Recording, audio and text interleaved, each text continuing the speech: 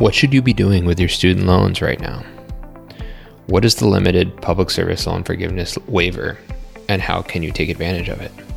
Learn the answers to these questions and many more on this episode of the Talk to Me Doc podcast. Welcome to the Talk to Me Doc podcast, where it's all about serving the early career physician. Let's talk about the unique issues that face us so we can create a better future for ourselves and those to come. And now your host, Dr. Andrew Tisser. Hey everybody, it's Andrew, and welcome to the Talk to Me Doc podcast. I'm so happy you're here. For my returning listeners, thank you so much, and welcome back. For my new listeners, welcome, because today, like on every episode, I'm bringing you the best guests from all around healthcare and beyond to discuss issues relating to the early career physician. Today, we're bringing a return guest, Travis Hornsby of StudentLoanPlanner.com. Travis is a speaker and the founder of Student Loan Planner, which he launched after helping his physician wife navigate ridiculously complex student loan repayment decisions. To date, Student Loan Planner has consulted on over $1 billion in student loan debt. Travis is a chartered financial analyst and brings his background as a former bond trader trading billions of dollars. Trying to solve the student loan crisis brought him out of his first retirement at the age of 25. He brings that same intensity to analyzing the best repayment paths for graduate degree professionals with six figures of student debt. Travis and his team have helped over 5,486 clients save over $272 million on their student loans, and he's been featured in U.S. News Business Insider, Forbes, Huffington Post, Rolling Stone, ChooseFi, Bigger Pockets, Afford Anything, Money, and more. Well, I'm excited. Let's get Travis back on the show. Travis Hornsby, welcome back to the Talk to Me Doc podcast. Great to be here, Andrew. Well, for those who didn't listen to your previous show, and everyone should go back and listen to Travis's previous episode 27. Can you introduce yourself and kind of tell us who you are and what you do? Yeah, so I'm founder of Student Loan Planner. I basically nerd out helping people save money on their student loans and pay almost nothing on their education. I joke around a little bit there. I mean, obviously some people have to pay a lot of it back. And so we also have, refinancing cashback bonuses that we have on our site. And we offer one-on-one consulting for people that are trying to figure out what the smartest way to pay back their loans is. So we've advised maybe about 7,000 or 8,000 clients at this point, and that makes us we've advised maybe like $1.7 billion. So we're like the largest student loan advice company in the country. That's awesome. Yeah, I mean, what better thing to nerd out about, right? We're talking about up to like $500,000 of debt. That's a pretty good thing to talk about. So I brought you back on the show for two reasons. First of all, to discuss the limited PSLF waiver, which we'll dig right into. And then the other reason I brought you back on is kind of to talk about where we're at with student loans and kind of just generalized advice. But if we could just get right into what is this limited waiver, where did it come from, and why should we care? Well, the PSLF waiver is due to the pandemic. So in the HEROES Act of 2003, there's this massive loophole in that bill that allowed President Trump to do the pause on interest and payments in the first place. So in that act, it says that you can make huge modifications to loan programs due to national emergency declarations, basically. So during the pandemic, we had that in place. So Trump used that to continue the pause on student loans, and then President Biden continued it.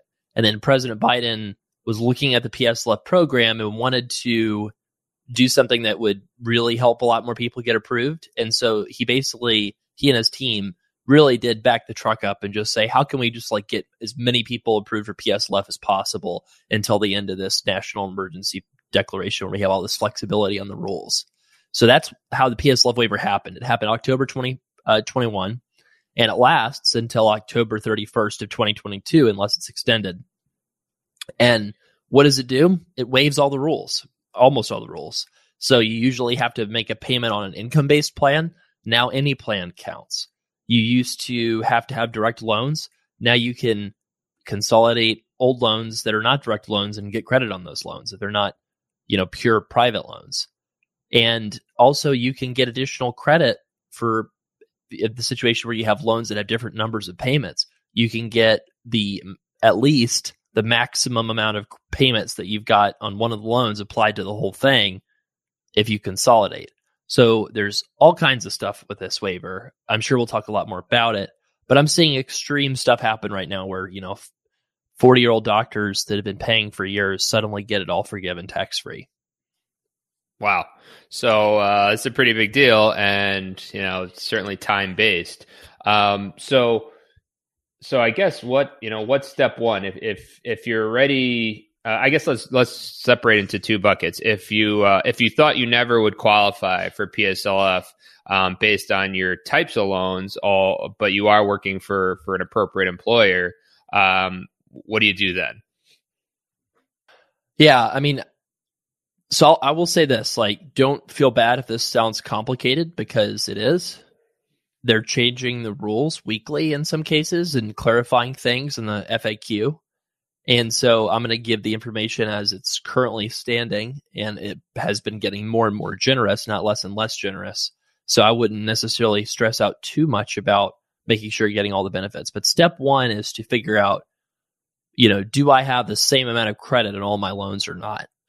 If you have all direct loans and you have the same amount of payment credit on all of your loans, then all you've got to do is go to studentaid.gov/PSLF and let them know about all of your employment history and your entire career from that was not for profit or government employment.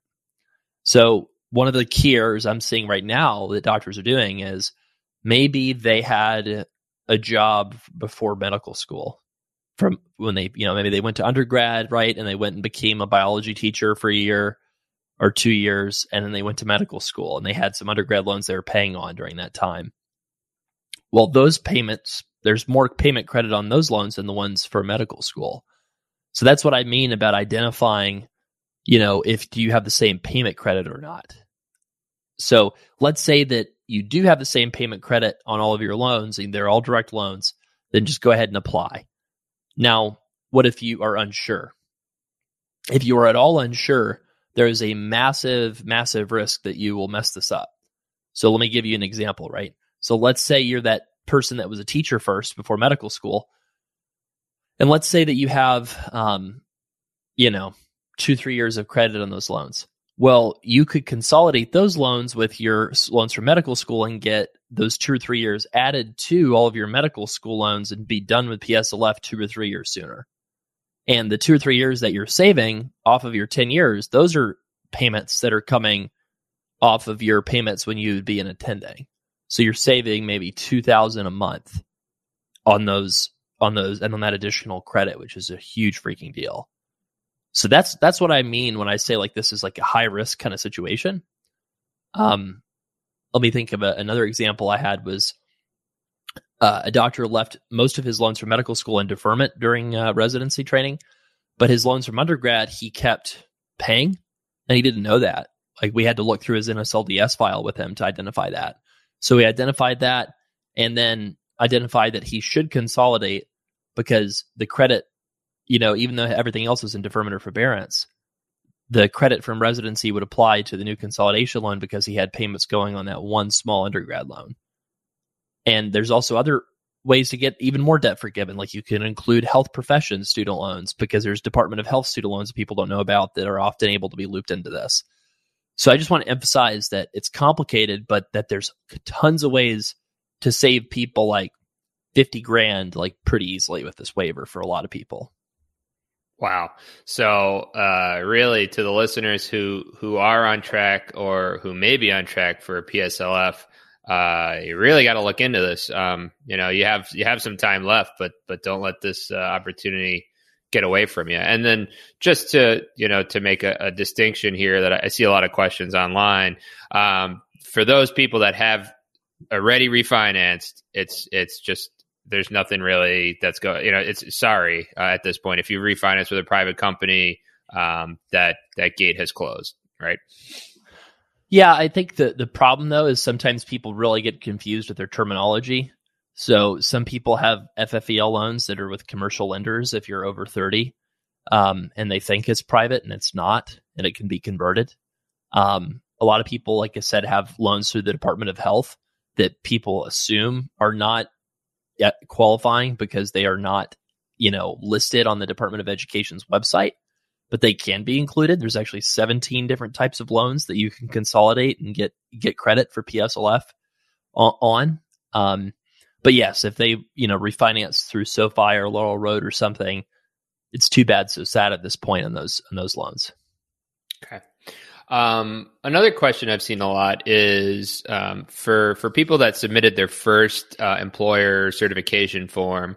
And for those who don't know what that is, it's a form you submit to make sure that you're working for the right kind of employer, and then you start getting your loans your payments counted. A lot of times they were placed in administrative forbearance while these loans were transferred from whatever their original servicer was to Fed loans. Are those payments able to be counted or not? So say again. So you're saying payments made before the loans moved over to Fed loan? No, I'm saying that when the original ECF was submitted and that triggered the transfer to Fed loans from Navient or wherever, there's usually like a 3 to 4 month administrative forbearance while that was occurring. And historically, those payments were not counted. Is there any ability for those payments to count? I mean, I've seen some people have success requesting people to generate bills for them. I will say this. I think that, a lot of the stuff with student loans, like we know a lot of tricks that you can do. And a lot of times the question is a question of value. What should you do versus what can you do? And, in my mind, it's probably not worth it to bash your head up against the wall, to try to take Fed loan down to the mat, call your constituent services office for your senator or congressperson, escalating it with the CFPB, all to get 3 months of additional credit on your loans. Now you might say, well, that's like $2,000 a month for 3 months. It's worth it. I hear people on that, but there's generally ways that you can save far more that people are not doing, from my experience, where it's really kind of like the simple mistakes that people don't know to look for that are the worst mistakes. And these like 3 month administrative forbearances, are not even close to the worst mistakes I see people make. That's fair. So getting into that, what are some common mistakes that you see people making that are simple? I mean, what did people tell you to do about consolidating before the PSLF waiver?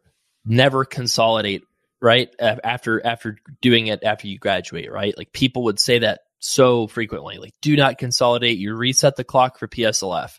So we've had 10 years of preaching that, and now suddenly a whole lot of people need to consolidate. And that's terrifying because you're afraid if you're 6 years in, hey, I'm afraid of wiping away my credit for the whole thing. I've got tons of people sending me messages like that. Like, hey, I saw that you could get extra credit by consolidating loans, but I don't want to do that because I don't want to risk starting over on the whole thing. And it's pretty scary for people. So, what's going to happen is the people that are the most informed and the most attuned listening to podcasts like this, those are the people that are going to get a lot of extra credit towards forgiveness and save a lot of money. And the less informed people, the more like just sort of financially avoidant people that don't want to think about their money, those are people that are going to get really screwed over in this, and they're not going to get the same kind of forgiveness that other people are getting. So this waiver is fantastic, but it's also going to increase the inequality of results in the student loan system because you're going to have higher information people getting a lot more disproportionate forgiveness from this. So are there people that shouldn't be consolidating at this point? Mm-hmm. So here's a real life issue. Say you can get extra credit towards your loans if you consolidate. The problem with that is a lot of people do not have to recertify their loan income-based payments until 2023. So if you haven't recertified in a long time, there's attendings out there that became attendings in 2019 that are still paying $300 a month that had their payments paused due to the pandemic. And when those payments start up again, they will literally be able to continue $300 a month payments in a lot of cases until 2023. So if you consolidate your loans, you have to give a new tax return, which by now a lot of people have filed their 2022 returns.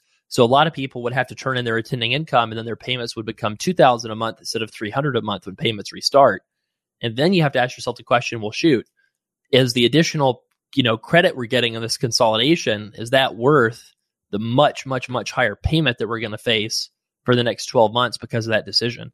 Another problem is if somebody has, say, $150,000 of loans and they have $300,000 of income. A lot of people don't know that if you're on pay or IVR, those two payment plans, the payment is capped at basically roughly 1% of your balance. So those two plans cap the payment. The revised pay-as-you-earn plan does not cap the payment. So pay-as-you-earn and income-based repayment, cap your payments. So in this case, $150K loan, your payments would be capped at about $1,500 a month. And so in other words, you can still get substantial forgiveness, even if you're making a ton of money and have a small amount of debt. But if you consolidate because of this waiver, thinking you want to get extra credit, what happens is when you're applying for your income-based plan and have to give them that new tax return, now you're having to tell them, oh, by the way, I make $300,000 a year. And now they're going to come back and say, well, you no longer have a partial financial hardship. So too bad, so sad. We're not going to let you use IVR or pay-as-you-earn. And now you're stuck with the revised pay-as-you-earn paying, $2,500 a month or something like that. And you're going to pay off a ton more of the loan because of that. So that's what I mean about the people that have all the information here are going to save a ton of money, and the people who have less information are going to lose out on a lot of money in savings because these rules are extremely complicated. And, why are they complicated? It's because Congress can't agree on anything, right? And they're trying to get as much relief for as many borrowers as possible. But to do that, they have a lot of statutes they have to work around. And so they're having to do all these really complicated things, like telling people they have to consolidate. And, but there's so many rules with student loans that they can't possibly think of the impacts all these decisions are having. So it's kind of stressful, to be honest, giving people advice in this environment, but it's also pretty exciting because, our average savings for clients is like in the 53,000 projected range. And, I would say during the PSLF waiver, those projected savings on average are probably, maybe at least double that. That's great. That's amazing. But yeah, I mean, I see why people just want to put it to the side and, you're like, well, let me not think about it. If I don't think about it, it's not a problem, right? But really leaving a lot on the table. So, well, let me give you an example of how this stuff happens, right? My wife's got a coworker. She's super smart, specialist surgeon, and she's like maybe 42 or something like that. And, at a Christmas party, my wife brought up that I did student loan stuff, and like just from a brief conversation with her, it sounded like she had loans that could be forgiven immediately. But she asked my wife if we all could like meet up for dinner. We still haven't done that yet. So here's this person that probably could literally get all of her loans forgiven completely. I believe she's still required to make payments because she has commercially held FFEL loans.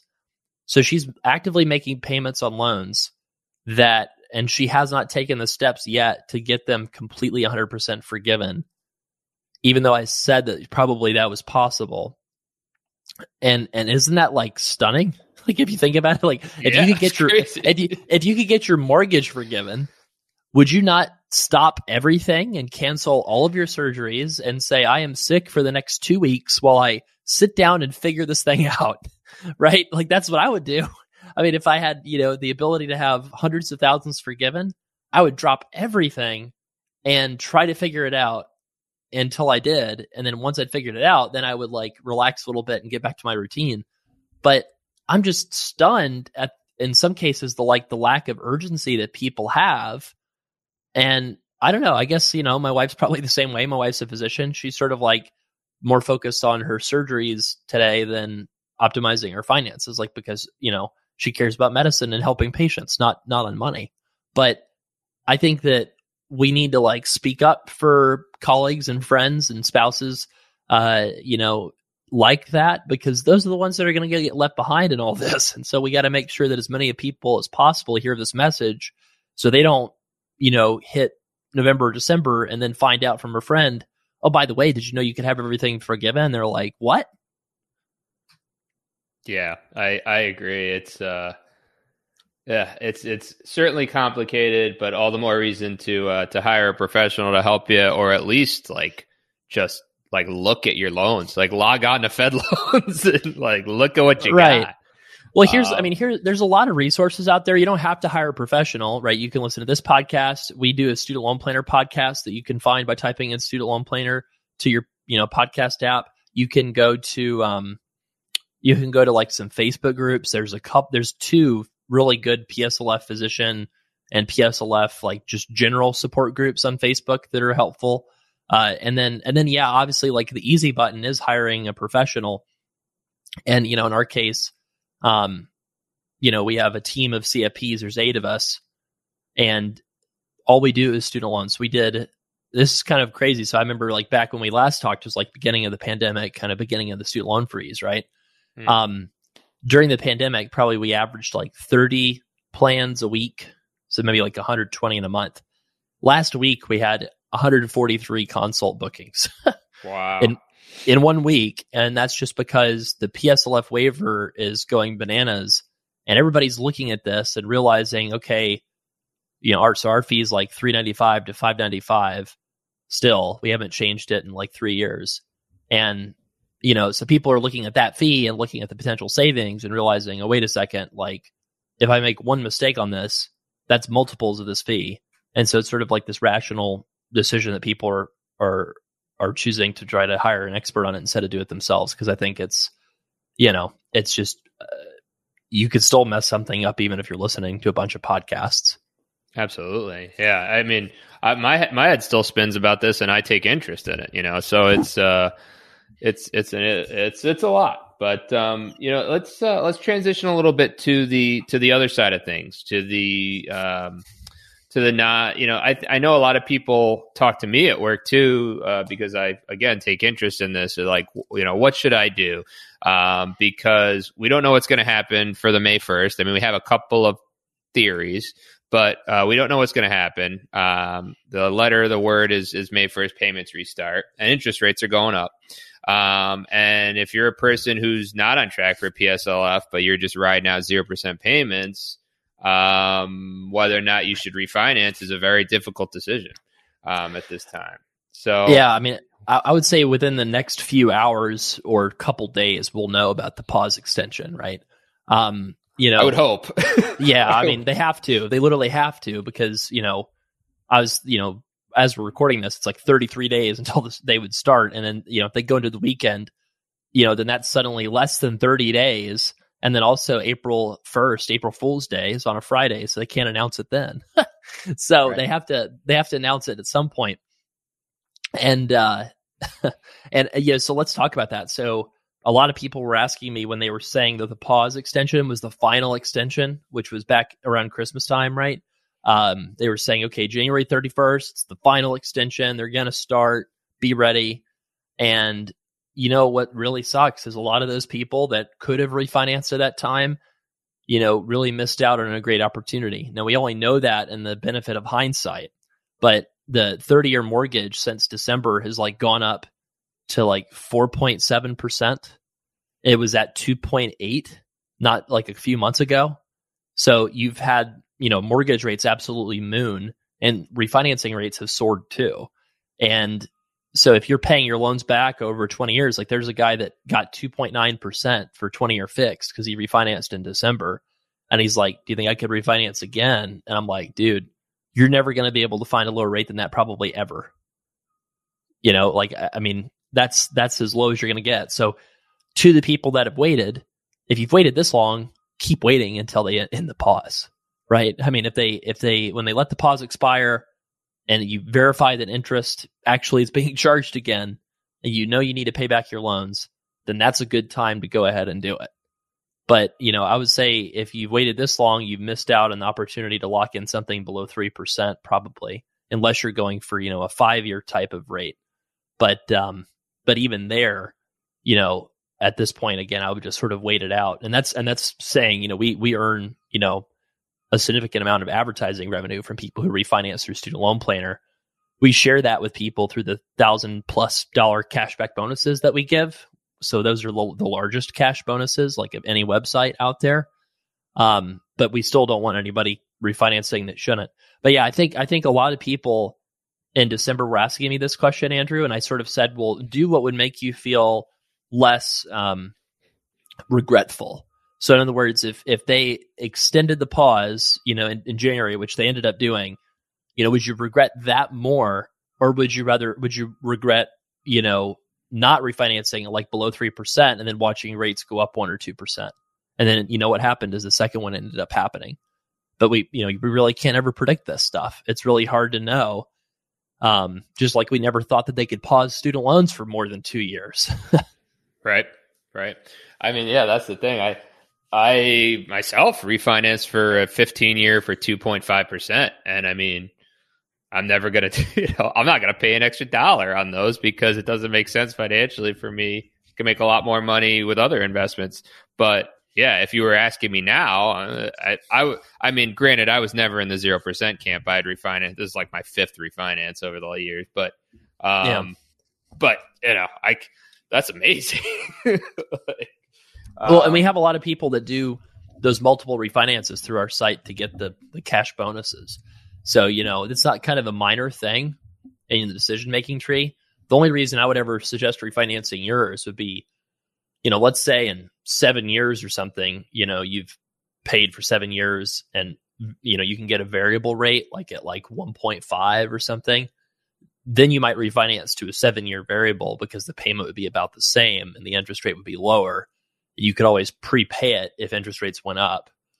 So, but that's smart, like to lock in that really low rate.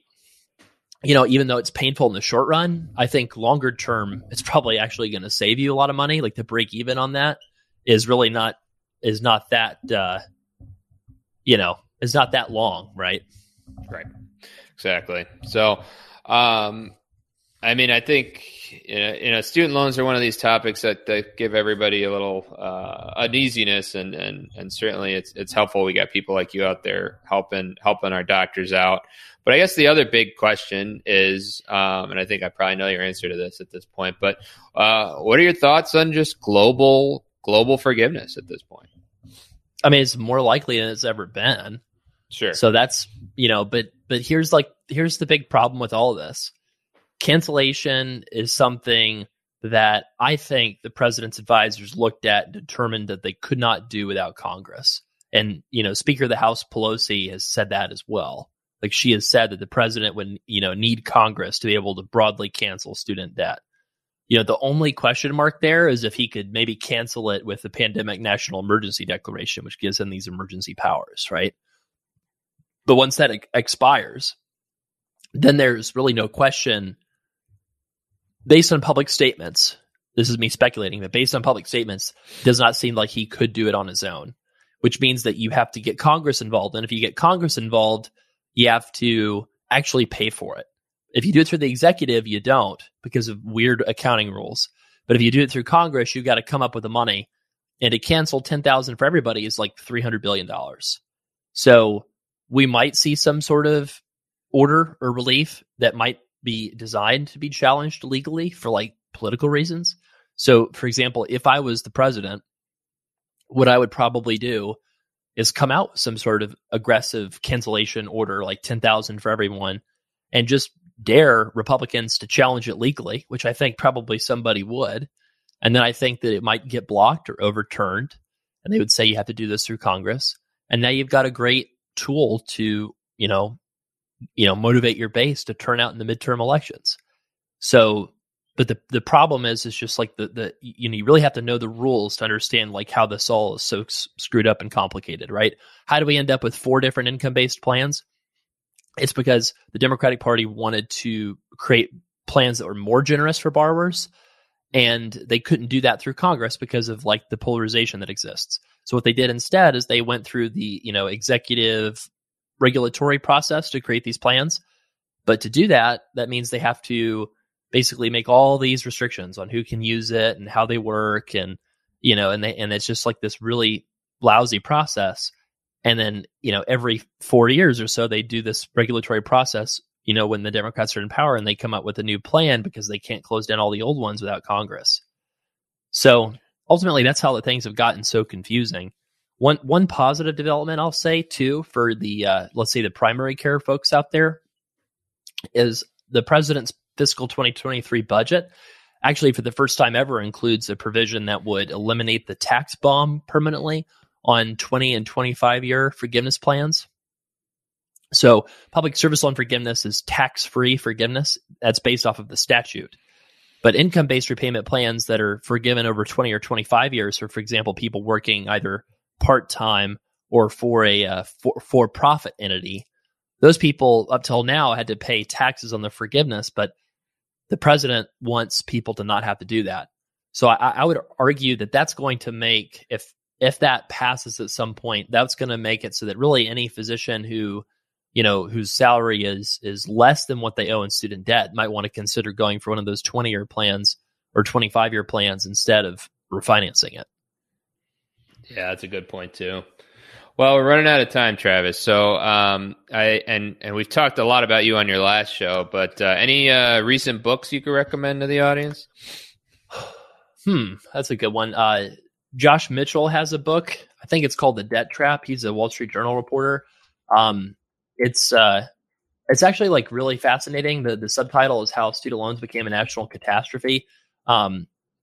Basically, the head of Sallie Mae, like this is like in the 70s or something like that. The head of the Sallie Mae lobbying organization was having a torrid affair with the chair of the congressional committee who was writing the loans for like student loans and Stafford loans. And so they had like a 10-year long like extramarital affair or something like that. And it sort of explains like how the student loan program just became so crazy and confusing from the very beginning. And I thought it was just so interesting just to read the history of student loans and how they got up to this point of just being this real terrible, weight on people's shoulders. So that's a really fun read. You wouldn't think student loans would be interesting, but that's, it's almost sort of like a thriller novel. I thought that was pretty fun read. I'll have to check that out. That sounds pretty cool. And then if you've given us a lot of advice, but if you could give a single piece of advice for the early career physician, what would that be? Get the core stuff in place. So don't stress about the minutia. Don't stress about the lattes. Don't stress about the trip you want to take with your friends. I would really focus on, getting a student loan plan, getting your 401k match, learning good budgeting habits, getting the right, insurance protections in place, like disability or term life, if that's needed, if you have a family, for example, and just focus on those core decisions and forget the rest, right? You're going to be fine as long as you don't do something really, really dumb. And, that's why you just focus on those big decisions and get those right. And then you're sort of insulated from any other mistakes you make. That's great. Well, thank you, Travis, again for coming on the show. If you want to work with Travis directly, you can visit andrewtisserdeo.com/loan planner. And we'll put links in the show notes to all of Travis's social media and website and everything. But again, thank you for coming on the show and educating us again on such an important topic. Absolutely. And I'll just say this too. If you happen to stumble upon Student Loan Planner directly, if you do book a plan, also you can mention in the booking form, your name, Andrew Tisserdeo, and you can get the bonus that we're offering for your listeners, which is basically a year of follow-up support via email instead of 6 months, which is the normal. Great. Yeah, make sure you do that and get that freebie there. But thanks again, Travis, and we'll see. Maybe we'll talk to you in another year, depending on what happens to student loans in the coming year, or next week. But thanks for having me on, Andrew. Thank you. What another great episode with Travis Hornsby. I always learn so much talking to Travis. Make sure you take a look at your student loans. And if you want Travis's help, visit andrewtisserdeo.com/loan planner or mention my name when you go to studentloanplanner.com. All those links will be in the show notes. Thank you again so much for listening. If you could leave me an honest rating and review on Apple Podcasts and tell some of your friends, it really helps get the show out there. The other thing I'd like you to do after listening is visit my website at andrewtisserdeo.com, where you can find free guides, resources, suggested partners, and more. Until next time, everybody, keep talking. All opinions expressed by the guest in this episode are solely the guest's opinions and do not reflect the opinions of Andrew Tisser DO, Talk to Me Doc LLC, or any affiliates thereof. The guest's opinions are based upon information he or she considers reliable, but Andrew Tisser DO, Talk to Me Doc LLC, nor any affiliates thereof warrant its completeness or accuracy. The guest, Andrew Tisser DO, Talk to Me Doc LLC, or any affiliates thereof are not under any obligation to update or correct any information provided in this episode. The guest statements and opinions are subject to change without notice.